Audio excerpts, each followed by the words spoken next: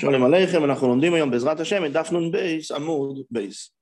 אחרי שאתמול דיברנו בנוגע לחיובים ולהגדרות של שמיטה, אז אומרת הגמרא, בואו נתמקד בזה יותר לעומק.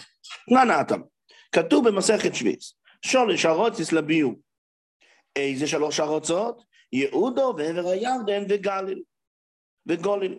מה זאת אומרת? יהודה נחשבת למקום בפני עצמו, עבר הירדן נחשב למקום בפני עצמו, וגליל נחשב למקום בפני עצמו. זאת אומרת, יש שלוש הגדרות, שלוש זמנים לביאור, ושלוש ארצות בכל אחס ואחס. בתוך יהודה, בתוך עבר הירדן, בתוך גליל, גם כן יש שלושה אזורים. אבל מה? ולמה אומרו אם כן שלוש ארצות לביאור? לכאורה יש פה, כל ארץ הרי מתחלקת לשלוש, אז הגענו לתשע. אז למה אומרים רק שלוש? אלא זה בא להגיד שיהיו אוכלים בכל אחס ואחס, עד שיכלה האחרון שבו.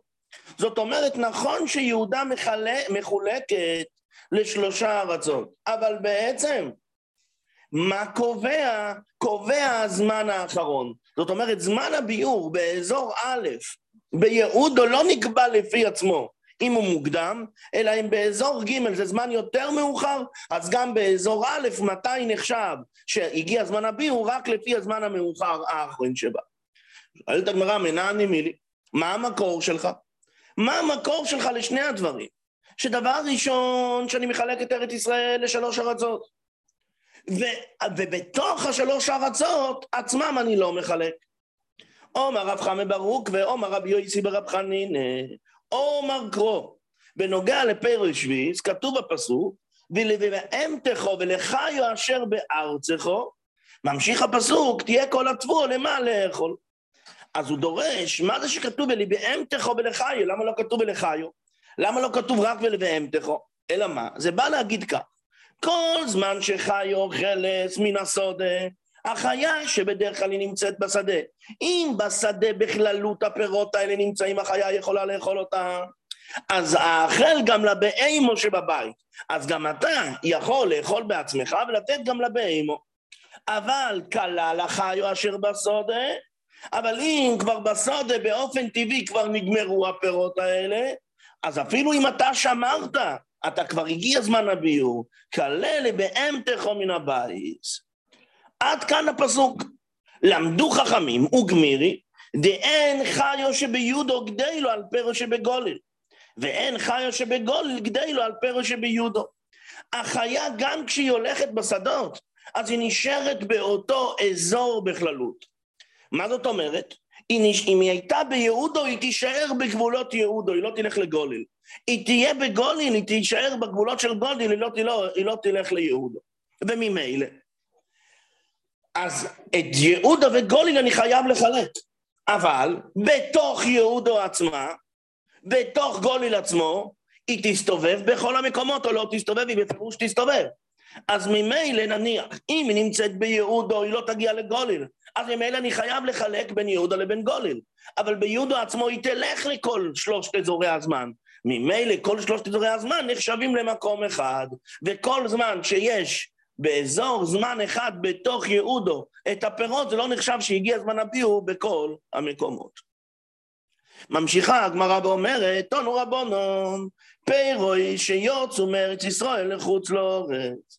פירות של שביס, שהיהודי שלנו הוציא אותם מארץ ישראל לחוץ לארץ. והגיע זמן הביאור. אז תנקמה אומרים מדברים בכל מוקים שהם. אם אני נמצא עם הפירות האלה בצרפת, אני אבאר אותם בצרפת. לא צריכים לחזור לארץ ישראל. לעומת זאת רב שמעון בלעזר אומר, לא נכון, יחזרו למקומם ויסברו.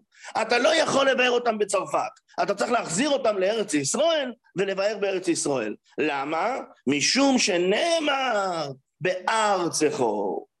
איפה אתה צריך לדאוג להם? איפה אתה צריך לבאר אותם? איפה הדינים שלהם בארצך? שואלת הגמרא, אבל רב שמעון לא זוכר איך אתה אומר את זה, האפיקטי, כבר הוצאנו משהו מהפסוק הזה, את הארצך של קודם, שלמדנו את אזורי הזמן, שבכל מקום יש את הארץ שלו, איפה שהחיה הולכת, זה מה שקובע. אז מה אתה פתאום מכניס לי פה מארצך שצריכים להחזיר? לימוד חדש. מתרץ הגמרא שני תירוצים. דבר ראשון, קורי בי בארץ בארצך. היה אפשר לכתוב באורץ וכתוב בארצך, אז זה בא להגיד את שני הלימודים. הנה מהסבר שני, לומדים את זה מאשר בארצך. יש ארצך ויש מאשר בארצך. ממשיכה הגמרא ומספרת, רב ספרא נופק מארץ ישראל לחוץ לארץ. רב ספרא הוא יצא מארץ ישראל לחוץ לארץ, ובעדי גר בדחמרא דשוויס. היה אצלו חבית של יין של שוויס. כשהוא יצא לשם, לובו בעדי רבונה ברי דרביקה ברב כהנא. ליוו אותו בדרך את רב ספרא, גם רבונה וגם רב כהנא. והם היו התלמידים, אומר רש"י, של רבי אבאו. אז הוא שואל אותם, אומר לו, איכא דשמיא למיני דרבי אבאו, הלכה כרבי שמעון בן אלעזר או לא? תגידו, אתם הרבא שלכם היה רבי אבאו, אז אתם תגידו, אתם שמעתם ממנו, האם הלכה כרבי שמעון בן אלעזר, ואז אני צריך להחזיר את החבית הזאת עכשיו לארץ ישראל, ורק שם לבאר אותה, או שאני יכול לבאר אותה במקומי? אומר לרב כהנא, אחי אומר רבי אבאו, הלכה כרבי שמעון בן אלעזר, אין לך ברירה, אתה צריך לחזור לארץ ישראל ושם לבאר. אומר לי רבונה ברי דרביקה, לא נכון. אחי אומר רבי אבאו, אין הלכה כרבי שמעון בן אלעזר. ולכן אתה יכול לבאר את זה במקום. אומר רב ספרא, נקוט הכללה. אתה צריך להחזיק את הכלל הזה. דרב אונה בידך. שכל מקום שרב אונה מצטט את רבי אבאו, ויש מישהו אחר שמצטט את רבי אבאו, תסמוך על מה שאומר רב אונה. למה? דדייק וגומר שמייתת מפומי דרחבי כרחבי דפומפדיתא. שהוא דייק מאוד, רב אונה דייק מאוד בקבלה מהרב שלו רבי אבאו, כמו שדייק כרחבי דפומפדיתא. איפה ראינו את גודל הדיוק של רחבי דפומפדיתא? דאומר רחבי, אומר רבי יהודה. הוא אמר בלשון כללית, אומר רבי יהודה, הר הבית, סתיו כופו לא יום. סתיו, לפני מסתיו. זאת אומרת, הצורה של העמודים של הר הבית, של המושבים שם, היה קשת, ובתוך הקשת עוד קשת. אז מדייקת הגמרא, למה הוא אומר רבי יהודו? למה הוא לא אומר רב יהודו? למה הוא לא אומר רב יהודה ניסיו? אלא מה? אומר רש"י, מכיוון שהוא מאוד מאוד דייק. ולא היה ברור לו אם הוא שמע את זה מרב יהודה, או שמע את זה מרב יהודה הנוסי. והוא לא רצה שאנחנו עכשיו משמו נלמד משהו שלא מדויק. לכן הוא אמר רב יהודה לשון כללית כזאת, שזה יכול להיות או זה או זה. זאת אומרת שהוא מאוד מאוד מדייק בקבלה של הדברים. אז ככה גם פה אומר רב ספרא, רב אונה מאוד מאוד דייק. ולכן אפשר לסמוך עליו שהלוכה לא כמו רב אלעזר, אין הלוכה כרב אלעזר. ולכן אני לא צריך להחזיר את הדברים לארץ ישראל, אני יכול לבאר אותם במקומו. קורא לרב יוסף, שמע את זה רב יוסף ואמר על מה שרב ספרא אמר, עמי, על זה אומר הכוסוב, עמי בעצו ישאל, ומקלוי יוגיד לוי. מה זאת אומרת? הפשטה של הפסוק, שהם עובדים את המקל. פה הוא דורש את זה אחרת, שכל המקל או מקלו מלשון מקולה, שפה רב ספרא סמך על רב יהודה, על רב אונה, שהוא לא צריך לחזור לארץ ישראל. אז מה, מייקל או מה אגיד לו? רבי אלוהי קץ כפיינתא דשוויס. רבי אלוהי הוא קצץ, מה זה כפיינתא? מה זה כפיינתא? זה תמרים מאוד מאוד קטנים שלא הספיקו עדיין לגדול. בשביל מה? כי הוא רצה את העצים. הוא רצה עצים, אז הוא הוריד מהדקל, גם שהיה לו תמרים קטנטנות. שואלת הגמרא, איכי עובד אחי? הרי לאורך לא אומר רחמון, ולא להפסד. הרי זה בשוויס, ובשוויס יש לנו דין שאסור להשחית פירות. אז איך פה הוא קצץ את זה ולא נתן להם לגדול? וכי תימה, אולי תגיד, אני מילי איכא דנוחית לפרא.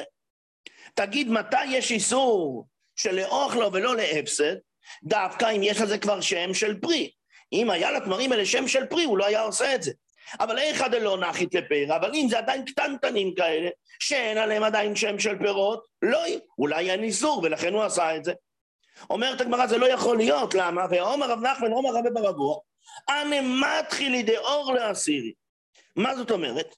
מתי שהתמר מתחיל לגדול, אז הוא מתחיל גדל איזה כיסוי מסוים שהוא קטן, ושהתמר צומח וגודל, אז הכיסוי הזה נושר. אז הוא אומר לך, כתוב, אני מתחיל דאורלה, אותם המעטפות האלה של התמרים שהם קטנטנות, יש עליהם שם של איסור אורלה גם כן. למה? הרי הם לא פירות. אלא, הואיל ונייסו שוימר לפרי, מכיוון שיש להם דין של שוימר. כיוון שיש להם דין של שוימר, של פרי, הם מקבלים דין של פרי. ואז אומרת הגמרא, שוימר לפרי הם הסבא. מתי התמרים האלה יש להם את העטיפות האלה? רק במצב שהם כופרי, שהם קטנטנים. זה כמו מה שדיברנו קודם על קפיינטו. ובכל אופן, מה אני אומר? אפילו לדין של המעטפות שלי יש לזה דין שוימר על פרי. וכקורי לו פרי. זאת אומרת, זה נחשב שוימר על פרי. זאת אומרת, שהם נחשבים לפירות. גם שהם מאוד מאוד קטנים נחשבים לפירות. אז אם ככה, איך היה מותר לרבי אלוהי לקוץ אותם? מתרץ את הגמרא, רב נחמן דאומר כרבי יויסי. מה שרב נחמן אמר שאפילו שהם כל כך קטנים, יש איזה שם של פירות, זה רק כרבי יויסי.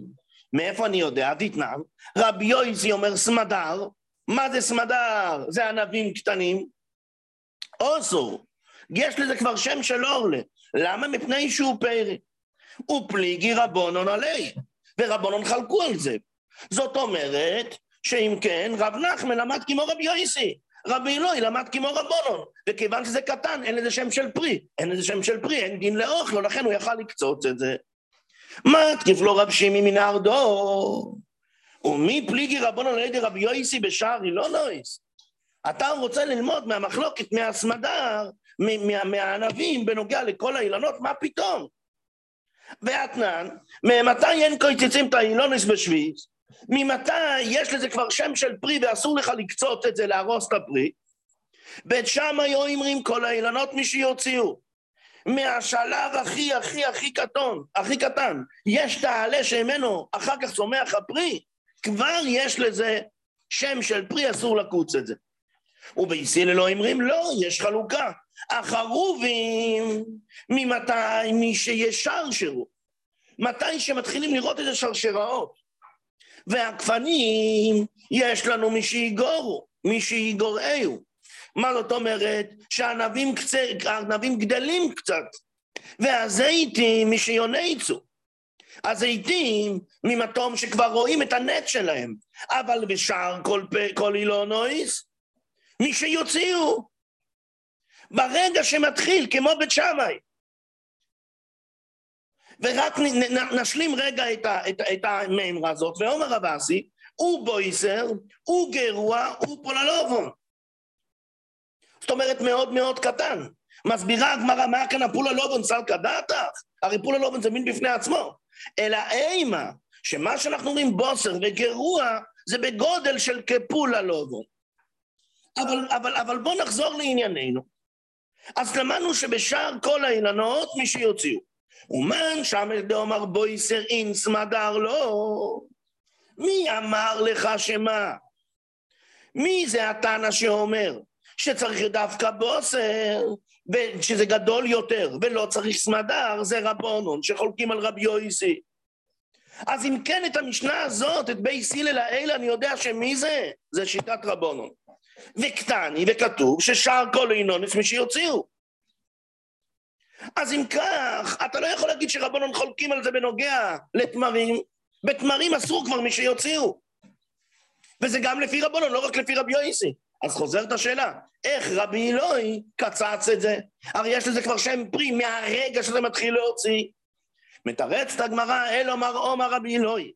ודניסחי קוץ, מה זאת אומרת? הרי בתמרים יש תקלים כאלה שהם מוציאים פירות, ויש תקלים כאלה שנקרא דקל זכר, שהוא לא מוציא פירות. אז הפירות אף פעם, גם שהם קטנים, הם אף פעם לא התפתחו. כיוון ומה שרבי אלוהי קצץ, היה את התקלים הזכרים. מדקל זכר, שזה אף פעם לא יתפתח לפרי. כיוון שזה אף פעם לא יתפתח לפרי, זה לא מקבל שם של פרי, ולכן היה מותר לו לקצוץ את זה. תודה להשם, סיימנו את דף נ"ב עמוד בייס.